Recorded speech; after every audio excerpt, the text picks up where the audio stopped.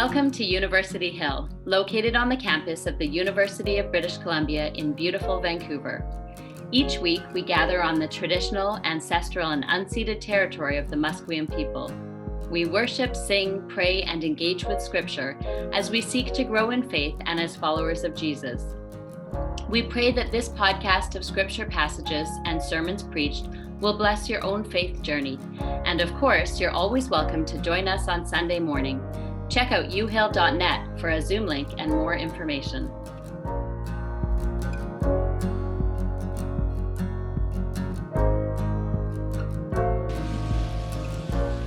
Our gospel reading is Mark chapter 1, 29 to 39.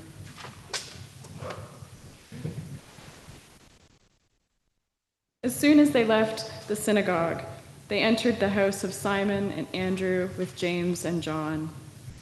Now Simon's mother-in-law was in bed with a fever, and they told him about her at once. He came and took her by the hand and lifted her up. Then the fever left her, and she began to serve them. That evening at sundown, they brought to him all who were sick or possessed with demons, and the whole city was gathered around the door. And he cured many who were sick with various diseases and cast out many demons, and he would not permit the demons to speak because they knew him. In the morning, while it was still very dark, he got up and went out to a deserted place, and there he prayed. And Simon and his companions hunted for him. When they found him, they said to him, "Everyone is searching for you." He answered, "Let us go on to the neighboring towns, so that I may proclaim the message there also, for that is what I came out to do." And he went throughout Galilee, proclaiming the message in their synagogues and casting out demons. The word of the Lord. Let's pray together. Holy Spirit, come. Sunshine pours in on this place. We pray that you would pour into our hearts. Pray that you would speak, drown out any other voices, that we might know you better and make you better known in this world. Pray that you would bless the words of my mouth and the meditations of our hearts and minds, that they'd be acceptable in your sight. We ask in the name of Jesus, our rock and our Redeemer. Amen. So we're continuing in this season of Epiphany, this time in the Christian calendar, when we pay particular attention to the shape of Jesus' ministry, right? Trusting that what we see in him reveals not only who he is, but who God is. A kind of basic Christian conviction is that Jesus' ministry shows us God's heart for the world. But we're not just paying attention out of idle curiosity, or at least we don't have to be. Or we're paying attention because that's what disciples do. You know, a couple of weeks ago, I talked about the consistent pattern for disciples or apprentices of Jesus, or a rabbi rather, which Jesus is as much as anything else we believe about him. He's a rabbi. And the consistent pattern is that people go with their rabbi wherever he goes. They learn to become like him, and then they do what he does. For Christians who want to be apprentices to Jesus, our call, our privilege, our ultimate joy is to be with Jesus, to become like Jesus, and to do what he does. So while we watch Jesus do his thing, showing us what the kingdom of God is like, embodying God's love and commitment to this world, the goal isn't just to be caught up in admiration, the way that I admire my favorite athletes, mostly because they do things I cannot do. Right? When I sit down to watch professional sports, I expect to see people do things I cannot do. A hockey game played by athletes of my particular caliber would be amusing and entertaining in some ways, but not really worth the price of admission, you know? I want to see people perform. And I think that's very often how we are with Jesus. Certainly it's how I am a lot of the time. I mean, don't we often sit back and admire Jesus for his Holy Spirit presence, his communion with the Father, his passionate care for the least and the lost, his all the way to the cross love for us and for all things? And of course, in the Christian life, there's plenty of room for adoration and praise and worship and wonder. Jesus should be made much of in our lives, in our hearts, in our minds. The mystics show us that there are definitely and rightly times when we should be caught up in the beauty of our Lord, in the glory of God made flesh. Worship is an appropriate response to Jesus. Don't hear me say otherwise. But the stories we encounter in the Gospels, the stories that encounter us, are not invitations to sit back and watch. Right? The Gospels are not Jesus high and lifted up, but Jesus the rabbi who calls us. Mark tells us from the get-go that this is the good news of Jesus Christ, the Son of God, and then startlingly we discover that Jesus Christ, the Son of God, wants folks to be with him because they believe that he believes they can be like him and do what he does. Now, today's story from Mark's Gospel comes soon after he's called his first disciples. And as if to underline the wildness of what's happening, he names them again: Simon, Andrew, James, and John. Fishermen of questionable promise. They're the ones he's called, right? Young men with not obviously much going for them because he believes they can be like him and do what he does.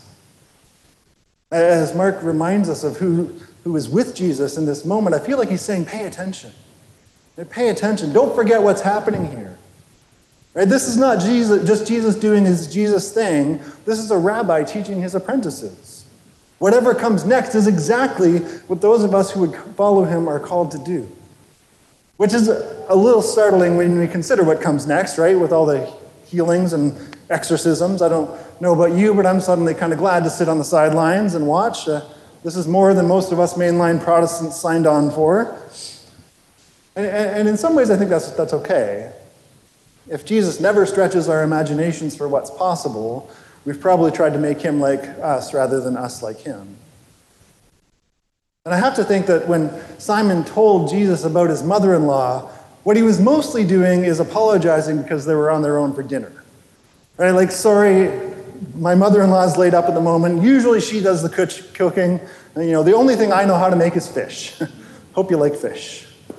Like, this isn't an ideal situation to bring your brand new rabbi into. He might be rethinking his choices at this point. I don't really believe that what they expected him to do, even though they'd just seen him perform a healing, was to walk into her room, take her by the hand, and raise her up to full health. But of course, that's what he does. And not just because he wanted something else for dinner. I have to assume this, as a rabbi, this was a teachable moment. Ultimately, I think it's about more than a miraculous healing. It's not about less, but I think it's about more. More is going on than that. In the first century Mediterranean culture, there were pretty significant expectations around hospitality. Right? If someone showed up at your door, you were expected to feed them, not out of obligation, but out of privilege. There was this kind of urgent joy in serving guests. We see it all throughout the scriptures. And I think it's one of the reasons Jesus mostly goes from dinner party to dinner party. Right? His critics call him a drunk and a glutton, presumably because everywhere he went, someone was pouring him a glass of wine and shoving food at him. Now, when Simon's mother-in-law can't get up to serve the guests who've arrived, the disappointment isn't theirs, it's hers. If we know the rest of the story, we know that Jesus is perfectly capable of making a miraculous feast. He could have said, don't worry about it, boys. Don't sweat this, I got it. Right? Let your mom rest. But that would have trampled her dignity, not restored it. And I think that's what's going on here. I think Jesus is teaching his disciples that they will be agents of dignity. Mark is not known for extra details. He's pretty to the point. So when he uses extra details, we should really pay attention. When he tells us that Jesus took her hand, we should notice. I'm pretty sure he's transgressing some gender rules here. A rabbi touching a woman who's not his wife would certainly have been suspect.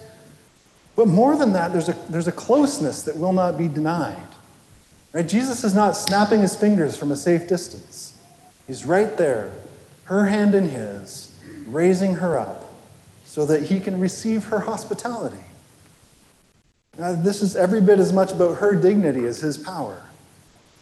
As his disciples, let's watch and learn. No question, we're to be people who come alongside, who heal, and who raise up. But in the way of Jesus, we're also the ones who receive. There's an unexpected mutuality here. I think too often we Christians want to serve without receiving, and we imagine that's because of our great humility, but just below the surface, I think we're more likely to find arrogance and ego. Unfortunately, the way of Jesus isn't arm's-length charity, it's hand-in-hand dignity. Followers of Jesus are to be agents of dignity, which requires a true humility. Humility, you might know, comes from the same word as human, humus, dirt. Right? True humility isn't thinking less of ourselves. True humility is the capacity to recognize that we're all in this dusty business together. It's developing eyes to see the miracle of the person in front of us, created of dirt and spirit, the image of God, just like we are.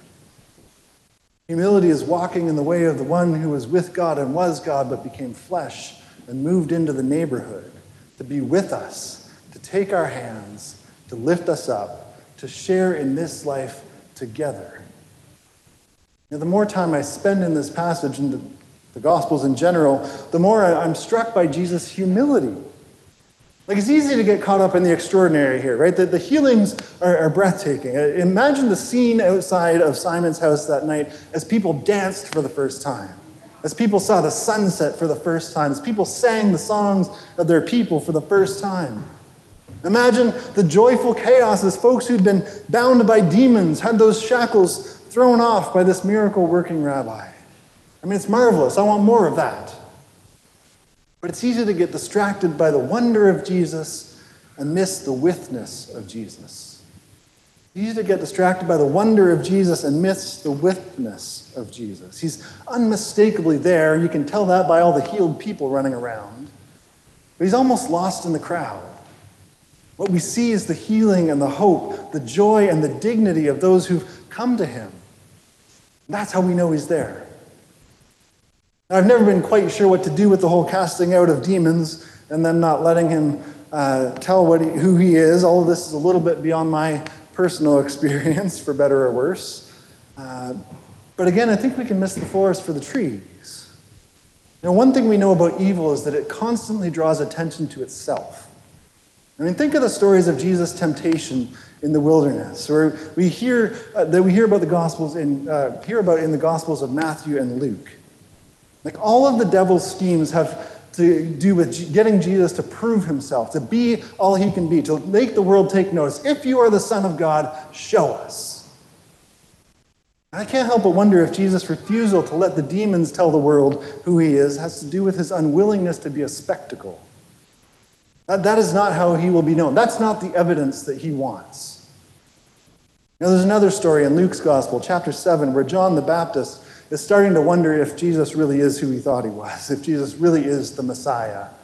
Now, John's been sitting in a prison cell. He's under the thumb of King Herod, who's a megalomaniac and a philanderer to boot. And this is not quite what John was hoping for when the kingdom of God that he'd been preaching arrived. So he sends some of his own disciples to ask Jesus what's up. And Jesus says this. He says, "Go and tell John what you see and what you hear. The blind receive their sight, the lame walk, the lepers are cleansed, the deaf hear, the dead are raised, the poor have good news brought to them." That is the evidence that Jesus is about. And even as he points out all the things in his ministry, he's not even the object of the sentence, right? Or the subject of the sentence, rather. It's not, I'm healing people, I'm proclaiming good news, but they are healed. They are hearing good news. The focus is on those who are healed and cleansed, raised and renewed. There is no question that Jesus expects his disciples to do as he does, but he expects us to do as he does in the way that he does it. Right? As hand-in-hand agents of dignity. As humans caught up in the wonder of other humans healed and made whole, which is to say, as beacons of humility. His disciples will be agents of dignity and beacons of humility. This is his first lesson in Mark's gospel. And then we see how Jesus cultivates that. Told that early in the morning, while it was still very dark, he got up and went out to a deserted place, and there he prayed. Jesus cultivates his kingdom of God presence by resting in the relationship of the Son with his Father. Now, if we go back to those temptation stories, they follow immediately after Jesus is baptized. right? And the voice from heaven says, "This is my son, the beloved. With him I am well pleased." And the first thing the devil says in the wilderness is, "If you are the Son of God." God says, "This is my son, the beloved, with whom I am well pleased." The first thing the devil says is, "If you are the Son of God." The root of the temptation is to forget or ignore or to doubt his truest identity. If we'll be his disciples, if we'll live in the fullness of life for which we're created, we best take note. I think it's safe to say that maybe the greatest danger to our following Jesus is that we forget that we are who he says we are. And when we forget, then we try to prove it. We prove our worthiness to it. Or, maybe worse, we shrug our shoulders and assume that he's up to things we're not really cut out for. That he does what he does because he's who he is, and we're us, aren't we? Only human, after all. But it's precisely in his humanity that Jesus calls disciples. And if he's called us, and I'm convinced that he has, it's because he wants us with him, because he believes we can become like him and do what he does. As I've said before, I think Jesus takes us much more seriously than we tend to take ourselves. And his sneaking off in the morning into the darkness, it's instructive. It'd be easy to rest in the success of yesterday evening, right? To ride the wave that's beginning to crest of his fame. It'd be easy to lean into all of the great things that people are saying about him, the power that has them gasping in admiration. But that would be actually a reduction of who he is. I think the most important part of all of this for us who would be his apprentices is to witness to the fact that he is not simply the sum of his actions, the success of his work, the accolades of the crowd. All that stuff is a mixed bag. On one hand, it's wonderful. Right? It's a sign of the coming kingdom. The way things will be when God gets what God wants. But the same crowds that cheer him on will hang him on a cross when he doesn't turn out to be exactly what they imagined him to be. What matters is that who he is rests entirely in his relationship with the one he calls Father, the one whose heart he wears on his sleeve, the one whose will and way is the fabric of his being. One who says, "This is my son, the beloved. With him I'm well pleased." That's the only metric. Jesus doesn't sneak off to get a little quiet time. He heads out into the wilderness, away from the distractions, to rest in the promise of who the Father says he is. And to let his every moment, his every breath, his every fiber of his being be shaped by that identity and nothing less.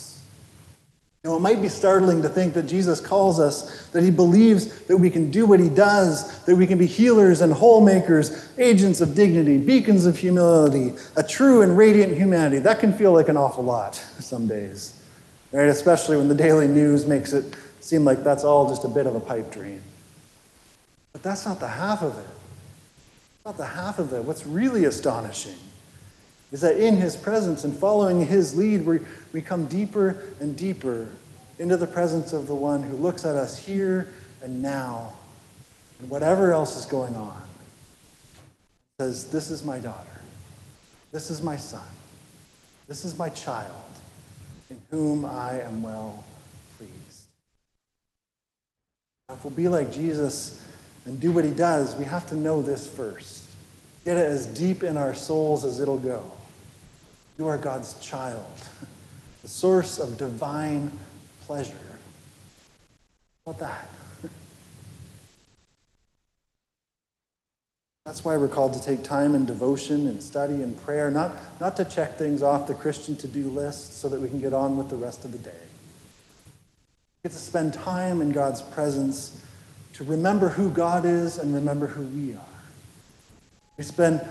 We let Jesus lead us into the wilderness, that place of formation, away from the noise and the distractions that would tell us anything else, away from the demons that distort our identities in all kinds of clever ways. I think our first task as followers of Jesus is to learn more and more that we are created, called, claimed by a love beyond measure. My child, beloved, with whom I am well pleased. Then, and maybe only then, We can follow him faithfully into the world, like him, to do as he does. Agents of dignity, beacons of humanity, signs of the world being made new. May it be so. Amen.